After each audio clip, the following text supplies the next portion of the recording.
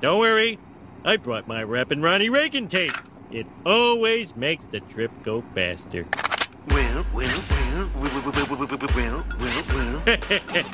You know something? He did say well a lot.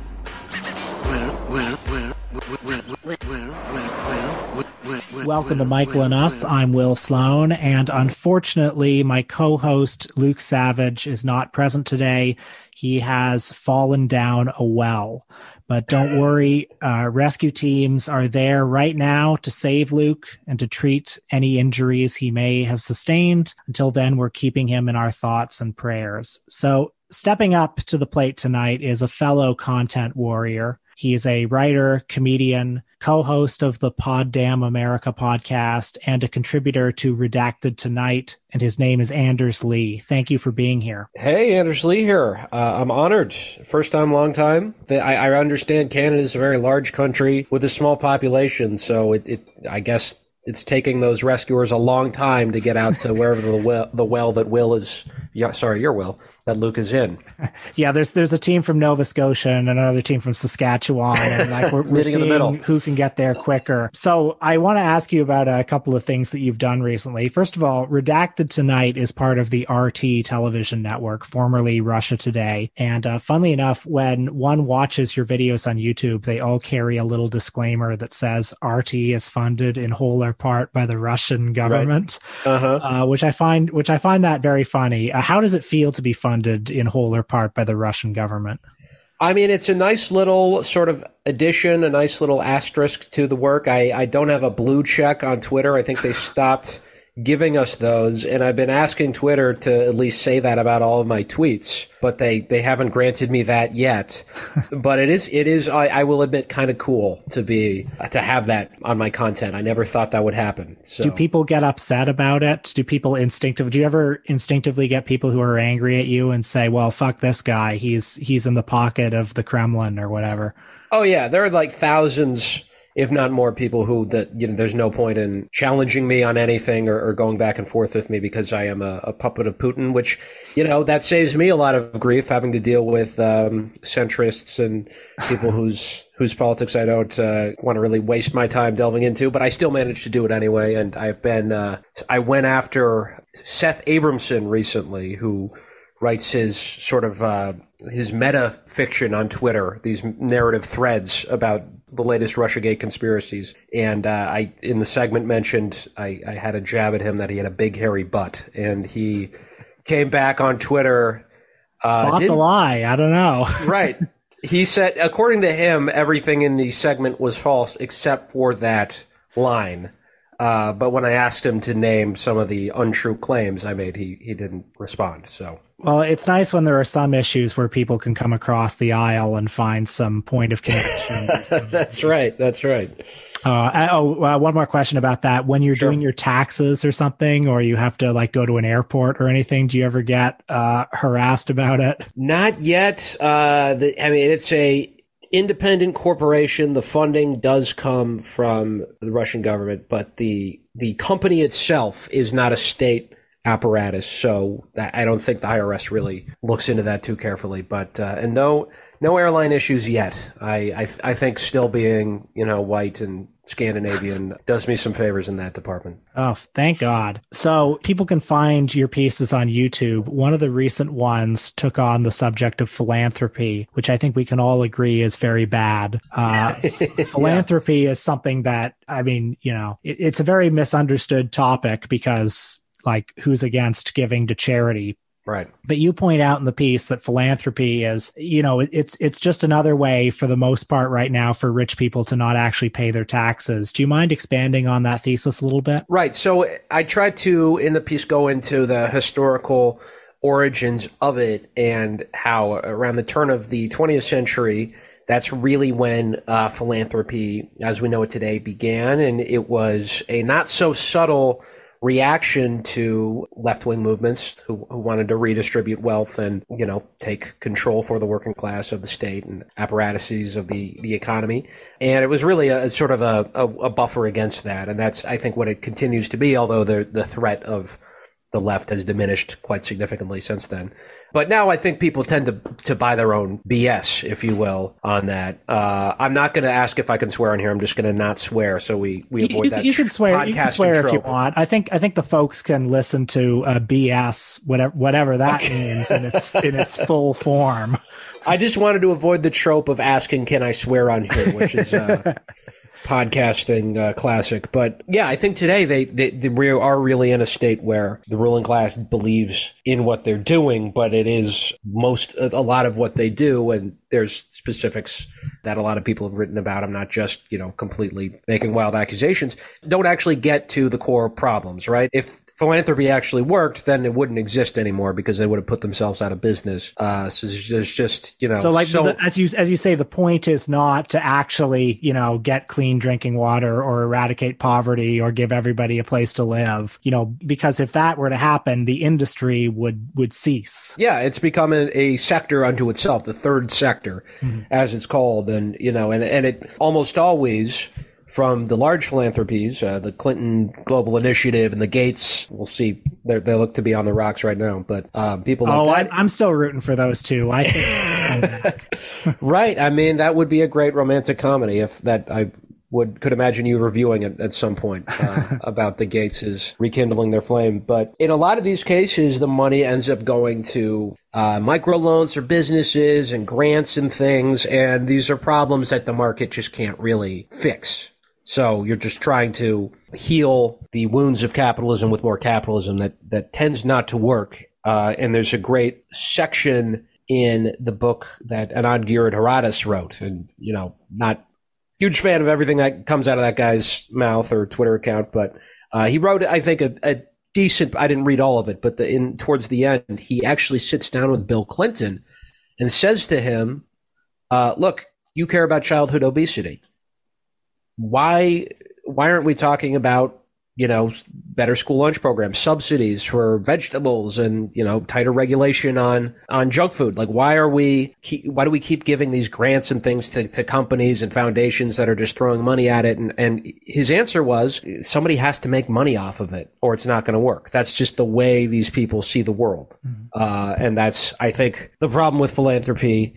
In short, and not to say there's no good that comes out of giving to charity or anything like that, but at the end of the day, I think the people who are affected by it should have control and input. It shouldn't be coming from on high, someone deciding to cleanse themselves morally by, giving a homeless person somewhere to sleep for a night. And as we've seen, it usually doesn't work out that way. It trickles down into a huge sector that's become sort of a bureaucracy, really. And more than ever, governments regard the philanthropic industry as a way to outsource its own responsibilities. You mentioned the New Teacher Project, which sounds very dystopian. What is that?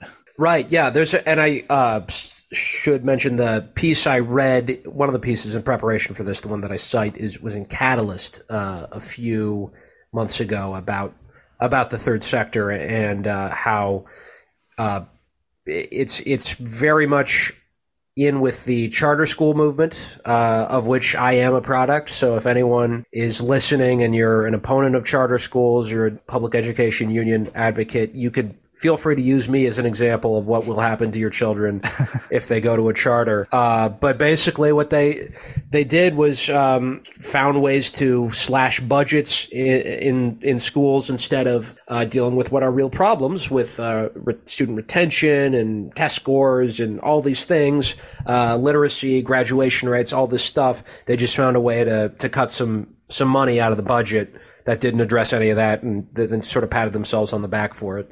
And schools end up closing. That's another piece of this, too, that comes from sort of the waiting for Superman view of things, that you need more competition in education. You need to root out the bad teachers. This is a big thing in the U.S. anyway. And schools have closed. And it turns out that that's not the best thing for a kid, to constantly be firing their teachers and closing their schools. You should just give more money to the schools and give the teachers less stressful work environment, and that'll be a better situation. But that sort of cuts against the neoliberal, for lack of a better term, mentality that a lot of these people are wrapped up in. We'll get to the movie in a moment, but before we do, I want to ask you about one of your signature achievements, which was you attended CPAC in, I think, 2020. That's right. What was that experience like? Was it great to see so many like-minded people just together to finally feel a little less isolated in this world? It was, oh God, it was really nauseating. I hadn't been around that many conservatives or people I knew to be conservatives since I was a little kid, I think, and before I was really politically aware. Just knowing everyone within a few feet of you is hell-bent on destroying the world is a depressing environment. And it was sort of stressful, actually, at the time, because I was just kind of gonna see what happened, right? We didn't have anything that planned out, but so I just kind of took it person by person and thought, oh, maybe we could get away with a funny gag here, funny gag there. And it became a segment. But yeah, some people were suspicious of it. There were a couple people who were like, RT, way to go. But did some people not know what RT was, I assume? Yeah, there were some people who were not familiar with it, some people who were and were fans. I think a couple people got wise to it being a joke, so I sort of tried to I pretended to be a conservative myself. What were some of the things you asked them? Well, in the segment, I asked about flag pins. There were a couple of people who were not wearing flag pins. I made sure to wear a flag pin that day. And, so a woman was wearing green instead of red, white, and blue. So I had that upper hand as an American. I was promoting the country a little better. So I asked them about that, tried to find the hypocrisy. And I asked about the wall. Actually, probably the biggest thing I asked about was that year's theme, which was socialism. So I asked people to explain socialism, and as happens a lot of the time, they ended up sort of describing capitalism. And I did get one guy to admit also, and this was early 2020, that he was much, much more worried about the prospect of a Bernie Sanders nomination than anyone else who was a Democratic contender at the time. So that was good to hear from my vantage point. But well, I'm glad to hear somebody's happy. Yeah. And I guess that would have been one of the last things you did before the pandemic. So what a great thing to go out on. That's right. And there was somebody, I think, with COVID at CPAC. I'm not sure if it was that day, but I was close to contracting it. So did you see Borat? Was he there? He was there on a different day, unfortunately. Too bad. Scott Walker was there. I chased him down an escalator and asked if he had eaten any ham sandwiches that day. Yeah, those are the big celebs, really. Well, I'd like to now talk about the biggest celeb of all. His name is Oliver North. That's and right. He is, Lieutenant Colonel Oliver North. And he's the subject of the 1996 documentary,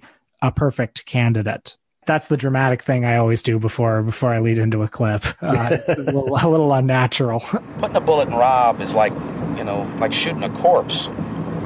I think the guy's dead. I think the problem isn't Rob, it's us. Do people feel comfortable about North? And the answer is no, they don't feel comfortable yet with Oliver North. And the job we've got to do is try to make them comfortable. If they get comfortable, they'll come home.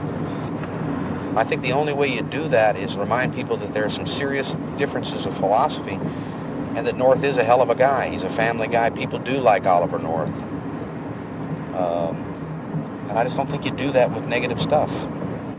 For those who don't know Oliver North, I'll just lay out a few crucial details. He was a member of Ronald Reagan's National Security Council who became the key figure in probably the key scandal of the Reagan administration, the Iran-Contra affair.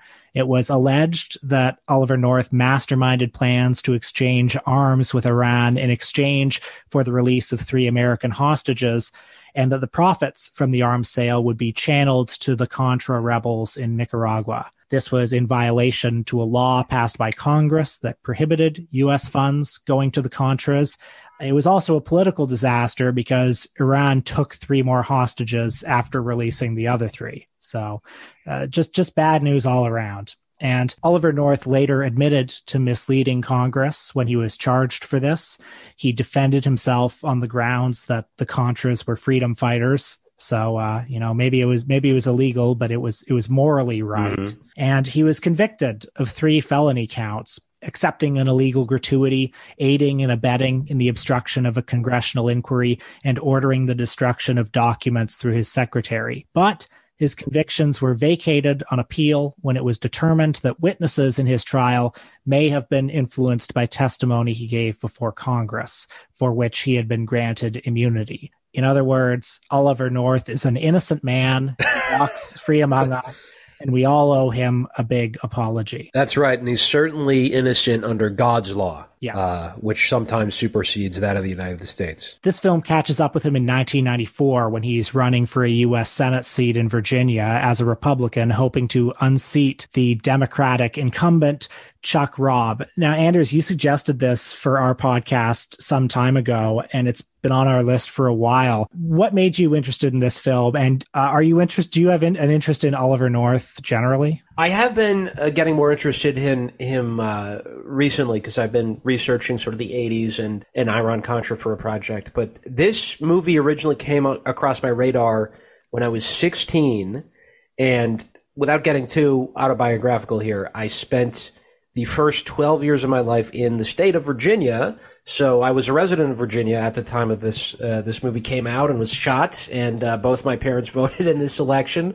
Little too young to remember it. But then I moved to Minnesota when I was 12, and I was working at this video store a couple of years later. And I had always had, at least as an adolescent, sort of the voice I have now. I talk in kind of an odd voice for like a young man, someone of my age. You sound like Jimmy Stewart there.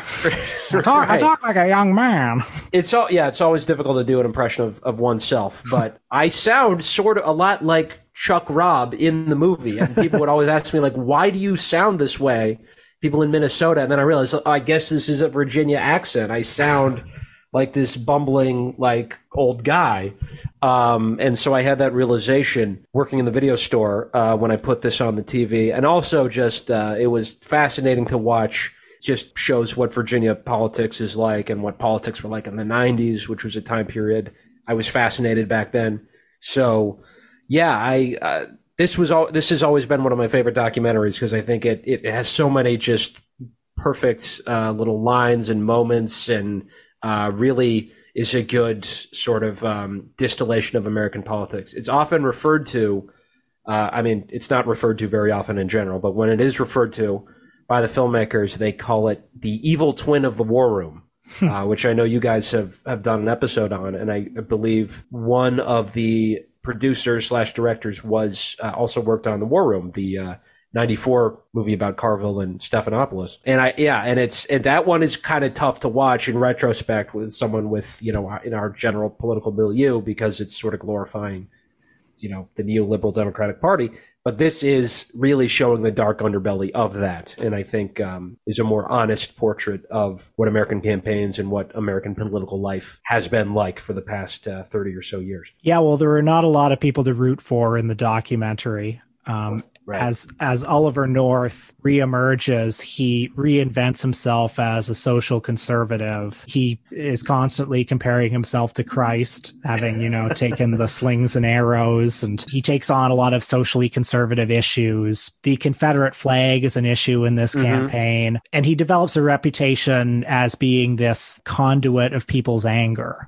He's the right-wing populist demagogue. Meanwhile, Chuck Robb, not the most inspiring candidate, pretty much the definition of like a bad Democratic politician, somebody who arrived on the scene as a classic socially sort of liberal, fiscally conservative guy. There's a funny scene in this movie where there are some striking workers at a factory in town, and they've brought scab workers in to replace them. And a reporter is asking him, well, what's your position on this? And he says, my position is the same as it has always been. And they said, well, what's your position? I've not changed my position.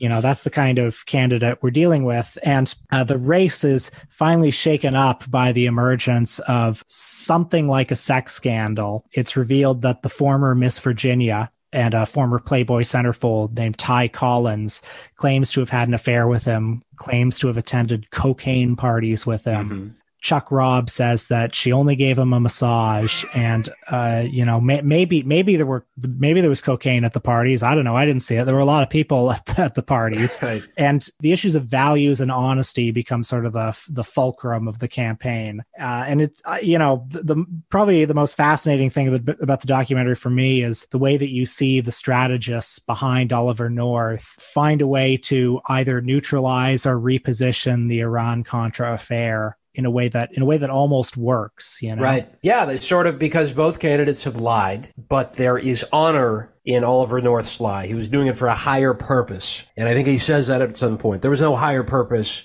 in Chuck Robb lying, hilariously saying that he did go up into a hotel room with a Playboy model, and they did drink champagne, but there was only a massage, nothing else, which is just comical that he would expect anybody to believe that. And so his lie is not one of integrity. It's not for a greater good. And it's lying and honesty becomes, as you said, kind of the main theme of this campaign. And Chuck Robb takes the position that he has never told a lie ever. And he challenges the press to talk to everyone he's worked with and ask them if they've ever witnessed him telling an untruth. Which is such a bold strategy, because he's the American political figure at this point who's probably the most associated with lying. It's such a powerful statement. Yeah, kind of, because I think it's funny because one of the main characters, Don Baker, who's the reporter covering this, he presses Chuck Robb on this, and he's like, "Are you really saying that as an adult, you've never told a lie?" And finally, he gets him to say, "Well, maybe at like a roast or something, I've exaggerated about something." But that's the closest thing to a lie he's said. And I think the strategy of the North team to compare the lies kind of backfires, because the people voting in the election say, "Well, yeah, they are both liars, but it's actually way worse the one Oliver North told, because it was illegal." And Chuck Robb is a politician, and of course he's going to fool around and be a boob. But we can tolerate that. But it's probably not good to elect somebody who's lied to Congress and almost got sent to jail for it. But you know something about my opponent. My opponent is a document shredding, Constitution trashing, Commander-in-Chief bashing, Ayatollah-loving, arms-dealing, criminal-protecting, resume-enhancing, Noriega-coddling, Swiss banking, law-breaking, letter-faking, self-serving, snake oil salesman who can't tell the difference between the truth and a lie. Bill Clinton appears in the documentary. The race is ultimately tilted when the former governor Doug Wilder endorses Chuck Robb, and Bill Clinton appears at that endorsement. He delivers this very Clintonian speech where he says something like, we're always trying to find someone to demonize for our problem. So once we demonized black people, now we demonize liberals. And then it sort of transitions into this, kind of covertly, you gotta pull yourself up by your bootstraps and find the fire within kind of speech. You gotta turn the light on in Virginia. Yeah. And I mean, I feel like the specter of Bill Clinton sort of hangs over it too, because he's another political figure who's just from his very emergence has been so associated with lying. Mm-hmm. And whether people perceive that the lies mattered or not, he was and is, like, it feels like one of his major legacies is that he's the guy who helped normalize political lying. So I don't know. It feels like that's sort of in the background. It sort of feels like they're living in Bill Clinton's world, and that's the world that these debates are being argued in. Right. That's interesting, because this is the first era where it's been sort of normalized to investigate a politician's sex life, right? We had Gary Hart, which was sort of a result of the post-Watergate press corps wanting to find a scandal, and they found one that doesn't really matter, but it still destroyed someone's campaign. And then Bill Clinton, that became his great achievement, is that he was able to overcome many sex scandals and continue to overcome them. Mm-hmm. So that was his sort of like, David and Goliath narrative, is this guy versus the media, and he keeps, wounding himself with these scandals. But it not every politician is as good as Bill Clinton. So at that time, that's really, I think, when we began seeing more and more sex scandals that were ending people's careers, as almost happened with Chuck Robb here. When did you move out of Virginia? It was 2003, so a couple years, sort of at the height of the Iraq War on Terror. What can you say about the political culture there when you lived there and how it's evolved since? Have you sort of kept track of Virginia? Yeah, a bit. I mean, now it's a pretty dependable blue state. But at the time we lived there, it definitely was not. It did not, and it's funny, I say blue state. Around this time in the 90s, it would switch off every 4 years, which states were the blue states and which were the red states. So it was always a Republican state when I was living there. And because of 9/11, really, they had all these contractors moving to D.C., the D.C. area, especially Northern Virginia, and they had more, liberal social views. And so it changed the political landscape. But at the time, there was still, especially where we lived in Northern Virginia, there was an enclave of sort of coastal liberals. My parents are both from the North, but it was a strange kind of tension, though, because if you went just a little further south, it got very conservative. Like where I went to elementary school was extremely right wing. I went to a evangelical school as a kid. Everybody was a Republican. And if you went down even just not that far, like, a half hour, an hour south of Northern Virginia, I remember driving past this big farm that had a huge sign that said, get U.S. out of UN. So that's kind of the milieu in a lot of Virginia. And you see in the movie, one of the first scenes is at the state Republican convention, and they're letting a militia guy give a speech about gun control. And he's talking about how in southwestern Virginia, something is brewing. And this is right after Waco, right before Oklahoma City. So that was very much, the far right definitely had a place in Virginia politics at the time. And it still does to an extent. But back then, we forget that was really just all over America, but especially in the South, the militia movement, the extreme right was really present. The film also gives the impression of it being a place of really gaping racial wounds. Mm-hmm. When the public debate over the Confederate flag starts to take over, there's that sort of ugly scene where an older woman is talking about how, well, it has only a little bit to do with slavery. It's about states' rights, and they don't understand that because they're always putting race onto everything. Right. This is a daughter of the American Revolution and a daughter of the Confederacy. I think she's in those societies, and the best part, she pronounces racism as racism. Yes. Did you sense a lot of that when you were growing up? That kind of racial tension, for lack of a better word? Not a ton. Not where I was living, really. I mean, the school I went to was predominantly white, and Northern Virginia is pretty diverse, but I wouldn't say there was tension there, because even at that time, I would say probably most of Northern Virginia, at least the people I was surrounded with, were transplants and, not originally from Virginia. But down south, it certainly was a factor. One of the almost like painfully banal things you can say about this documentary is that it foreshadows the rise of Trump, which is like one of the lamest things you can say about any documentary. But if I wanted to do like the really kind of lame lib reading of the film, I would say that it's this man Oliver North with major character issues comes in and very sort of cynically adopts certain signifiers of the far right, and then destabilizes everyone's understanding of what is true and what is morally right, and becomes this conduit for a lot of free-floating rage, and also coasts along on a certain name recognition because he may be infamous, but he's still famous. Does anything of that resonate with you? Yeah, I mean, I think it goes to how much of Trump is not new, right? He supposedly started this thing of alternative facts. Well, Republicans have been distorting reality for a very long time, and Oliver North was certainly doing that in his campaign.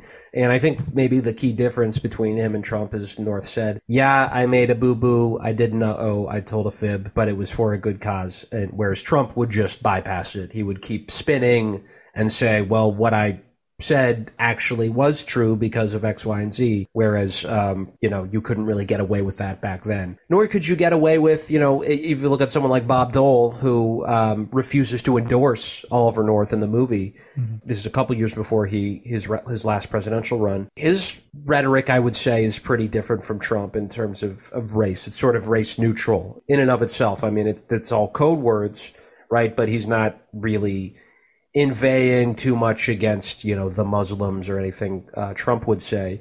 But I would say North was a little more towards the wing of the Republican Party that was, friendly with militias and overtly racist, because that's who he needed at that time. And that's who had, beginning in the 80s, when he became a national figure, he became a very popular folk hero among people on the right and on the far right.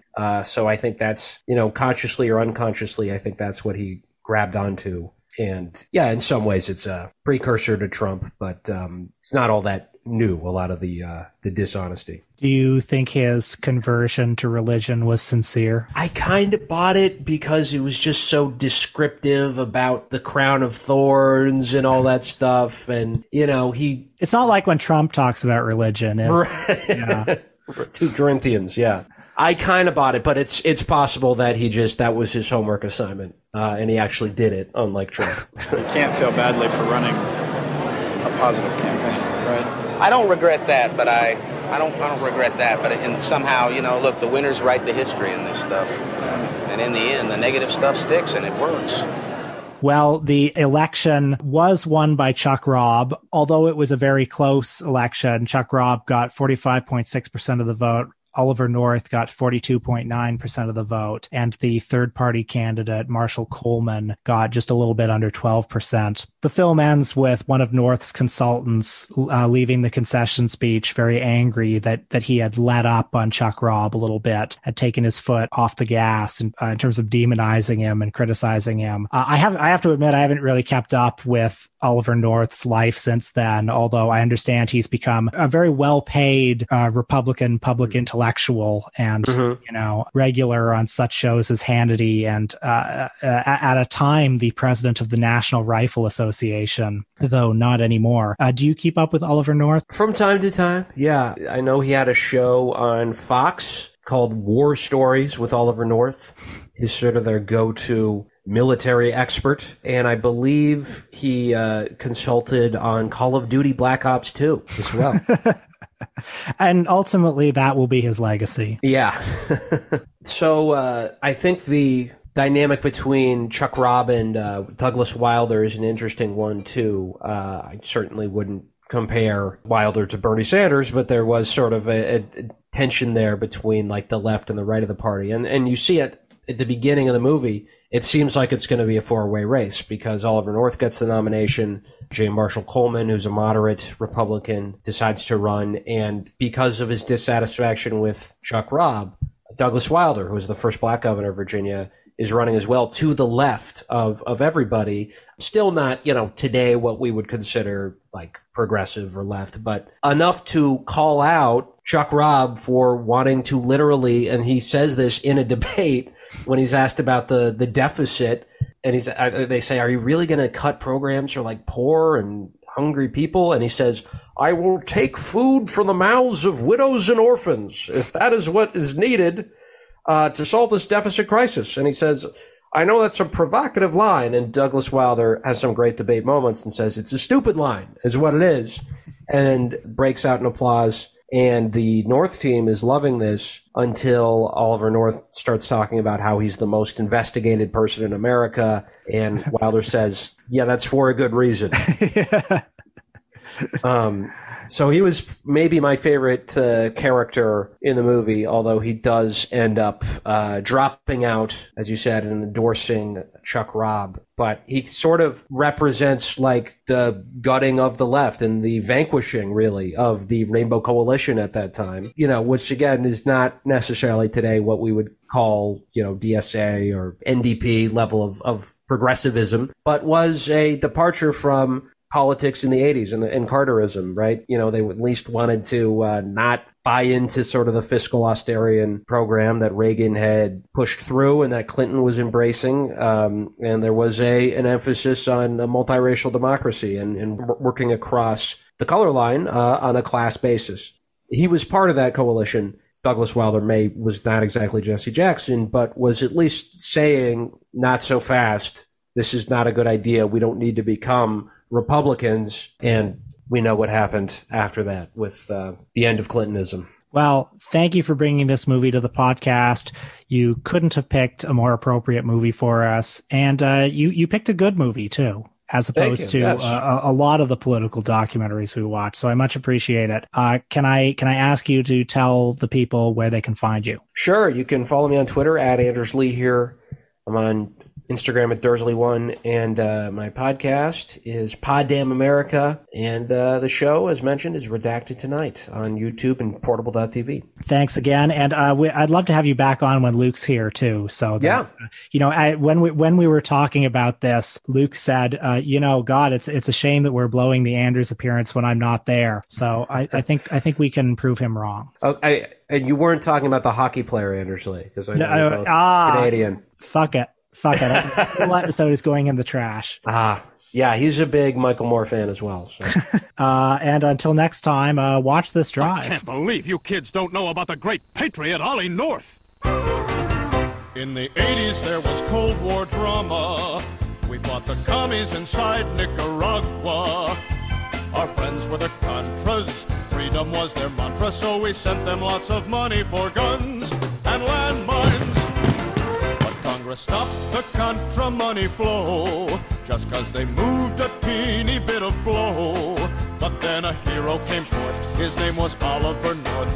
He and Reagan went around the sissy Congress.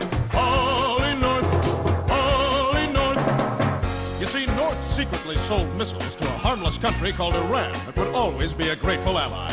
Then he gave the profits to the Contras. Genius! But the sales were uncovered by the press.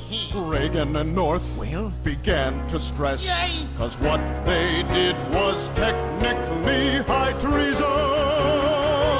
But it was totally justified. North volunteered to take the blame to save Reagan from prison rape shame. The truth he did bury with his hot secretary, thanks to her shredder. He got off totally scot-free. Ollie North, he's a soldier and a hero and a novelist, and now he's on Fox News. Crap, that's the end.